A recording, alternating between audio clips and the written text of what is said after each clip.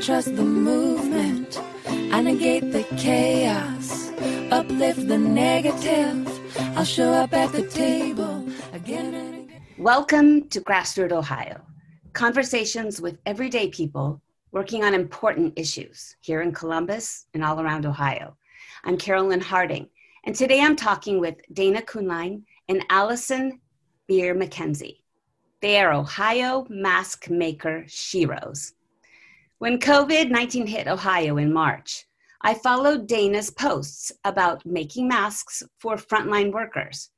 She shared info and links from Sew Masks for Cincy, patterns for seamstresses to make masks that work for workers. Dana Kuhnlein began sewing as a young child. Her quilts have won numerous prizes, including a blue ribbon for People's Choice at the Ohio State Fair. She is also busy as an environmental advocate and has worked as a nonprofit consultant for over a decade. She enjoyed sewing as an escape from this frequently stressful work. She never thought her fun sewing hobby would be used to save lives. Since March, she has sewn over 600 masks for adults and is currently working to sew as many more for children as school starts up again. She is also planning a scrap quilt from all her leftover scraps from mask making. Allison is an architect at SHP in Cincinnati by day and the director of sewing for Sew Masks for Cincy on evenings and weekends. Allison is responsible for working with the mask users to develop the patterns for sewists and answering questions about sewing from volunteers. Since the beginning of the pandemic, Allison has completed roughly 1,000 masks for friends, family, and donation. She saw the need and rose to the challenge. Welcome, Dana and Allison. Thanks for having us. Yeah, thank you. Excellent. So, in March, everyone was scared. We were all terrified, and no one could find masks or hand sanitizer. And we scoured the internet for ideas, for patterns, for recipes. I even made a mask out of a bananagram game. Remember those? And I got a lot of laughs from, but I was seriously going to use it because there were no masks. So tell me, what propelled you to make your first mask? Dana, let's start with you.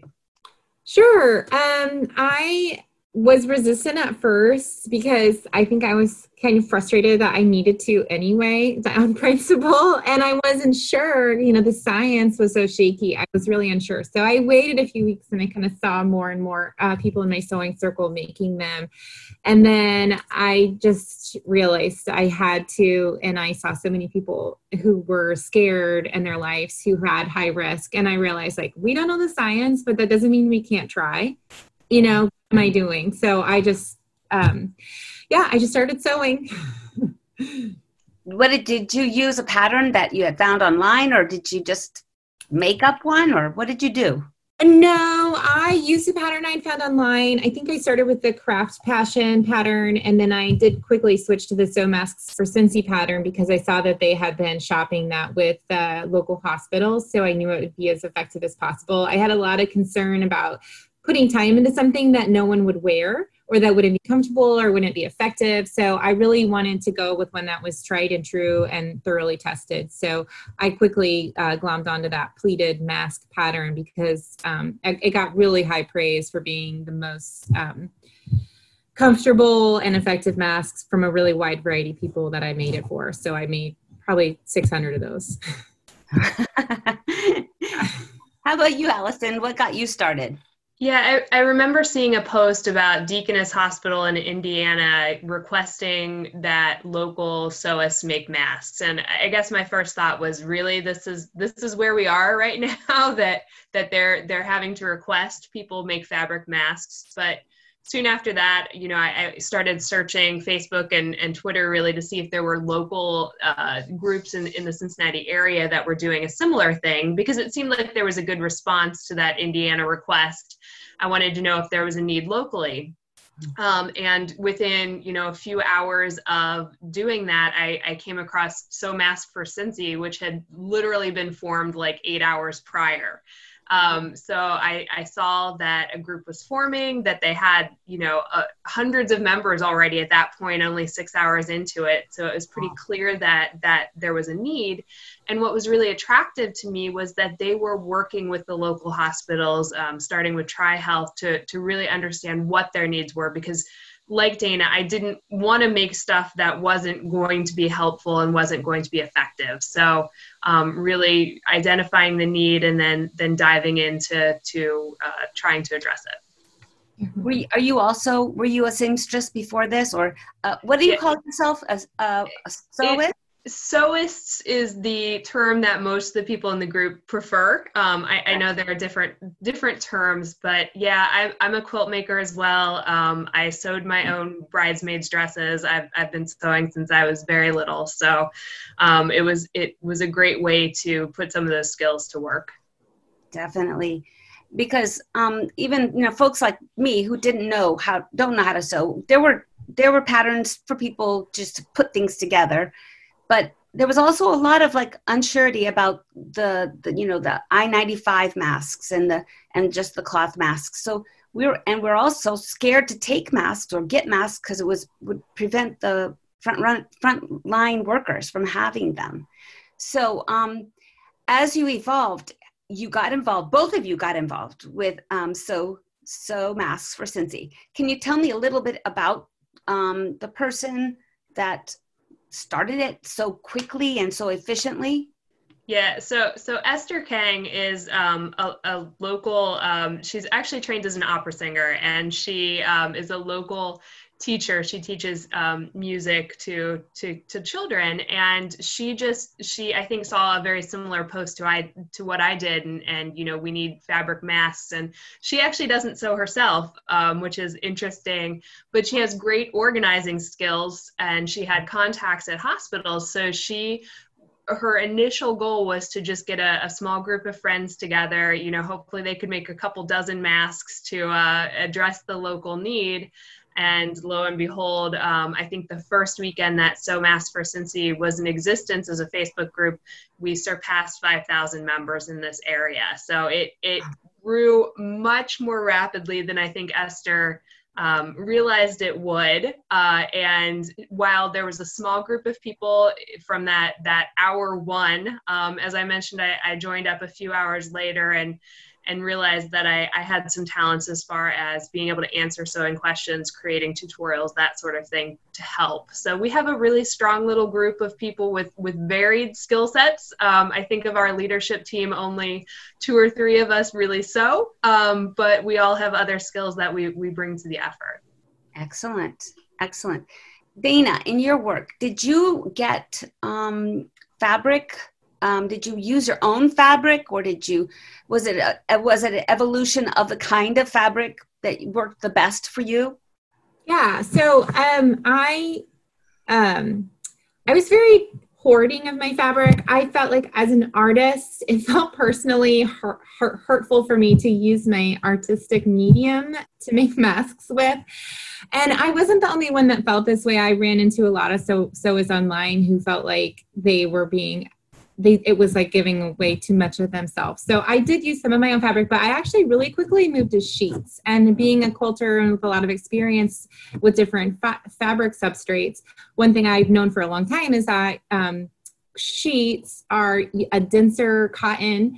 And if you hand quilt, it's hard to hand sew them because it hurts your hand to push the needle through because the fabric's really dense. So I immediately was like, well, sheets. I mean, if I can't get a needle through it, then maybe less air will go through. I mean, just completely instinctive. And then later, as the studies were coming out, you would see, if you hold it up to the light and less light shines through, then that means it's a denser weave. And that's something that as a sewist, I've known for 20 years. So I just use those fiber instincts to go to sheets. And the other reason is because they're cheap. And I went onto my local Facebook group for our neighborhood, and I asked for people to donate lightly used 100% cotton high thread count sheets, and really quickly got enough to make hundreds of masks with. I just dropped on my porch constantly. My husband would be like, there's another bag on the porch. Every couple hours it seemed like, till I had too many and I ended up giving some to a homeless shelter. But I like those two because they were neutral. So a lot of folks I felt like wanted a gray or a beige or a white mask and not these crazy patterns. And then I could really quickly tear the sheet into the square mask shape so I could get 100 masks cut in like 20 minutes just from cutting up the sheet. So it was just a really efficient way for me to work. And then it felt much more both like eco-friendly because it was using something that people, like there was a person who owned an Airbnb and she gave me all of her old sheets from when she got rid of the Airbnb. So that felt really like they were not that heavily used. And I just felt really good about those sheets as a substance for masks. As I'm switching into kid masks, I am using store-bought fabric because I want to have the cute patterns that appeal to the children. But adults don't want Black Panther. So maybe so, yeah. Excellent. How about you, Allison? How about the fabrics that you found work and personally, and then also for your group? So I have enough fabric to last me for decades, no matter what I'm doing. So I've actually found some enjoyment with pulling out some leftover fabric from quilts that I've made, or some fabric that I bought with no specific purpose in mind, and doing some bright and cheerful ones, especially for kid masks, because I do also like to make sure that kid masks are something that they will maybe want to wear. So I think that's important. But I totally agree that sheets are excellent. And in fact, when we do kits for Sew Masks for Scentsy, what we've arrived at as our ideal, so if we're providing the materials to people, we want them to use the ideal materials, is using basically a plain white sheet, a high thread count sheet as the lining, and then using something that's maybe a little more fun or decorative or something on the outside for the outside piece. So we kind of are able to do that and have really also been very fortunate to get lots of donations from partners. We've got fabric donated from Joann's and Michael's. We have a partnership with Standard Textile for the sheet components of things to go into the lining. So yeah, the high thread count, 100% cotton really is showing to be the most effective when it comes to preventing the spread of droplets for coronavirus. So that's what we're encouraging as well. Excellent. I'm going to do a short ID. This is Carolyn Harding with Grassroot Ohio. I'm talking with Allison McKenzie and Dana Kuhnlein, both mask makers for frontline workers here in Ohio. I would like you to give our listeners your website so that folks if they want to get more information, they can access that. Sure. The website is www.sewmasks, the number 4, and then Scentsy, CINCY.org. So sewmasksforscentsy.org. We also have a Facebook group and just a Facebook page as well as Instagram. So you can find us on all of those channels as well. How about you, Dana? Do you have a website that you go to for information? I go to Sew Masks for Scentsy. I've really appreciated all the work they've put into that website, and that's the one I always direct people to. It's a great resource, and it's going to be up to date with all the best patterns and all the most recent forms. If you want to get masks for your organization, that's the place to go to. Okay, so tell us a little bit about where we are right now.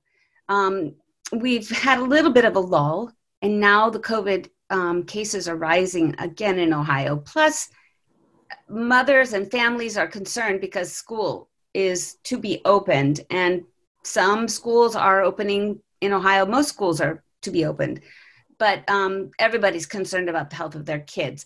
Tell us a little bit about where we are as far as like supply from the industry, but also need from homemade masks. Why don't we start with you, Allison, on this one? Sure. At the very beginning of kind of the effort for Sew Masks for Scentsy, we had hospitals that were in urgent need. They were reusing all of their N95 respirators. They needed covers to extend the lives of those. If they had patients or any visitors, they needed to have masks to provide for them, and there simply wasn't enough in the disposable kind that they were typically using. We saw that get quite a bit better in Ohio, especially with Battelle creating a solution for sanitizing N95s. That was a nice game changer for things. So, very early in the pandemic, we were focused mostly on hospitals, nursing homes, police departments, those kind of things, those frontline workers that really needed access to the resources immediately. A little bit later in the pandemic, we started seeing needs shift to more everyday essential workers, grocery store employees, people delivering food, that sort of thing. That shift really started to occur as hospitals started getting more of that disposable PPE. We were able to provide more to that kind of second tier of new frontline worker, if you will. And then really in the last, I would say, month, we have given a concerted effort to teachers and students. So that is definitely a huge concern. In fact, our sewing kits that we provide for people, all of them over the past few weeks have been for either kids going back to school or teachers going back to school. So that has been a real effort.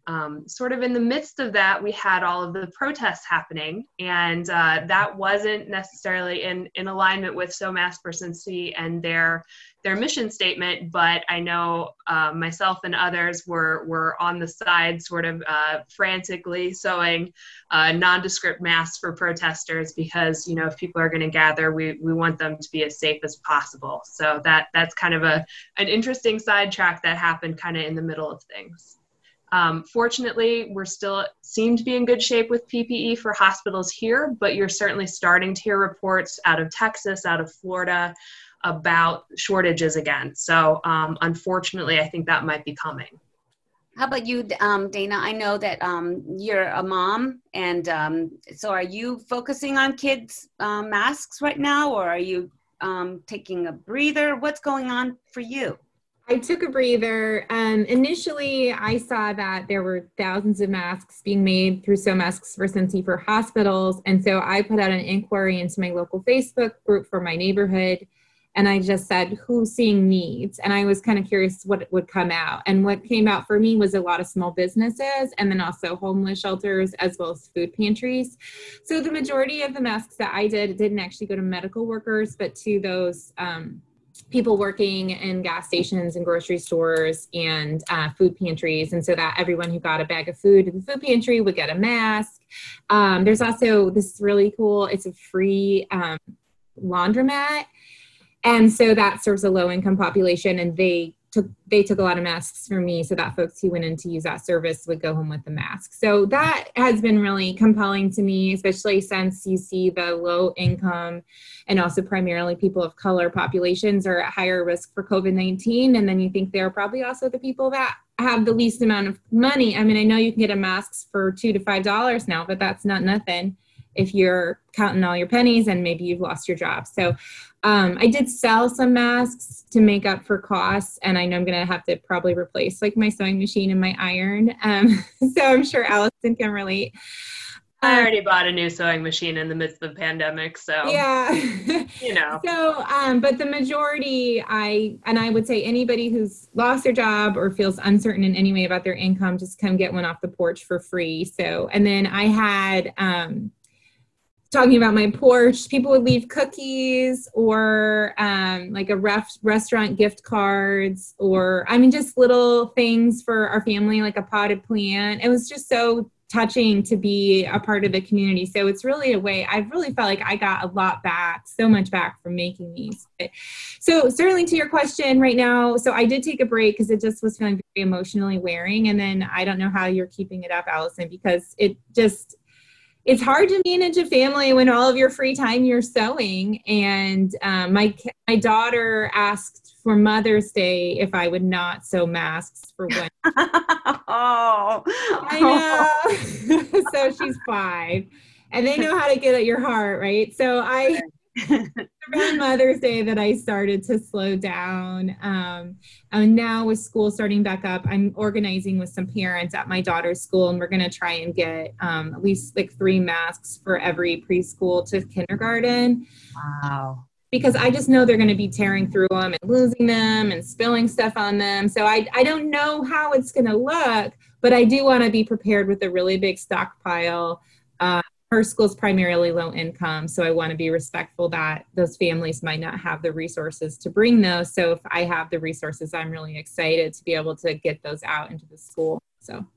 Yeah, I've definitely had highs and lows of mask production. I don't have any children, so I may have a little more free time than most. I do have a husband that every once in a while asks me, "Are you still sewing those?"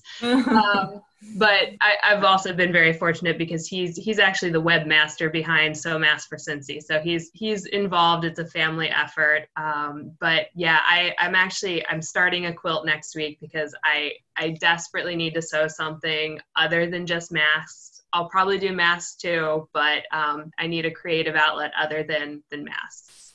Yeah, let's segue into that. I'm an artist activist as well. I come from the theater background, and I was going to do a show this summer and it was canceled because of COVID, but I need my artistic outlets, and both of you are quilt makers, which is a cool heritage history of art.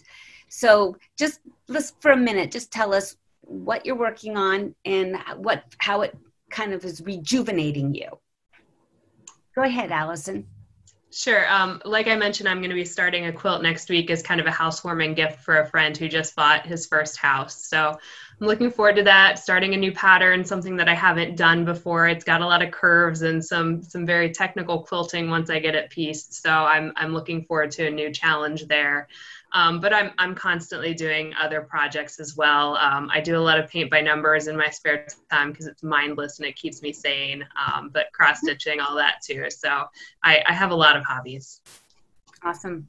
How about you, Dana? Well, I'm also a gardener, and so it's been, whenever the weather's good, I like to be outside when I can, and that's also very good meditative time space. But I did start a quilt for my son, and it's using scraps, but it's gonna be ocean themed with the sea turtle on it. So he likes that because I was feeling a little guilty for all the time that I spent into it. And then I have a really big quilt that's my newest art piece, that it has a quote. And the quote is, "The heart that breaks open can contain the universe." And it's, her name is failing me right now.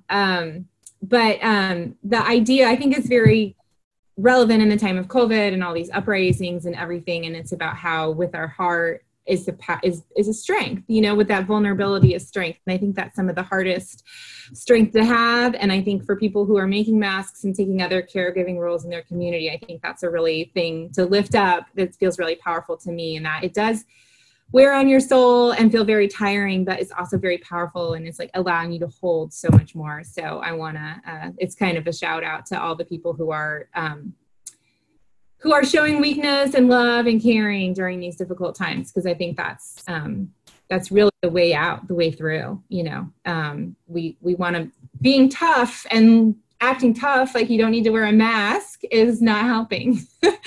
So being open and opening your heart is. So that's it'll be a queen size quilt with this message in it. So that's my art piece. When you finish these quilts, send us a picture and we'll post it for our Grassroot Ohio audiences. I also would like to ask you, what is the favorite mask that you've made for yourself? I mean, it could be for any reason. It could have a story behind it or the visual aspect of it. Do you have a favorite mask or mask experience? I'm not sure I would call it necessarily my favorite, but the most interesting mask that I've made recently is I made a mask for a first communion from the child's baptismal gown. So that was very interesting. Some tricky fabrics to work with and some extra layers of cotton in between so it would be effective, but definitely an interesting project.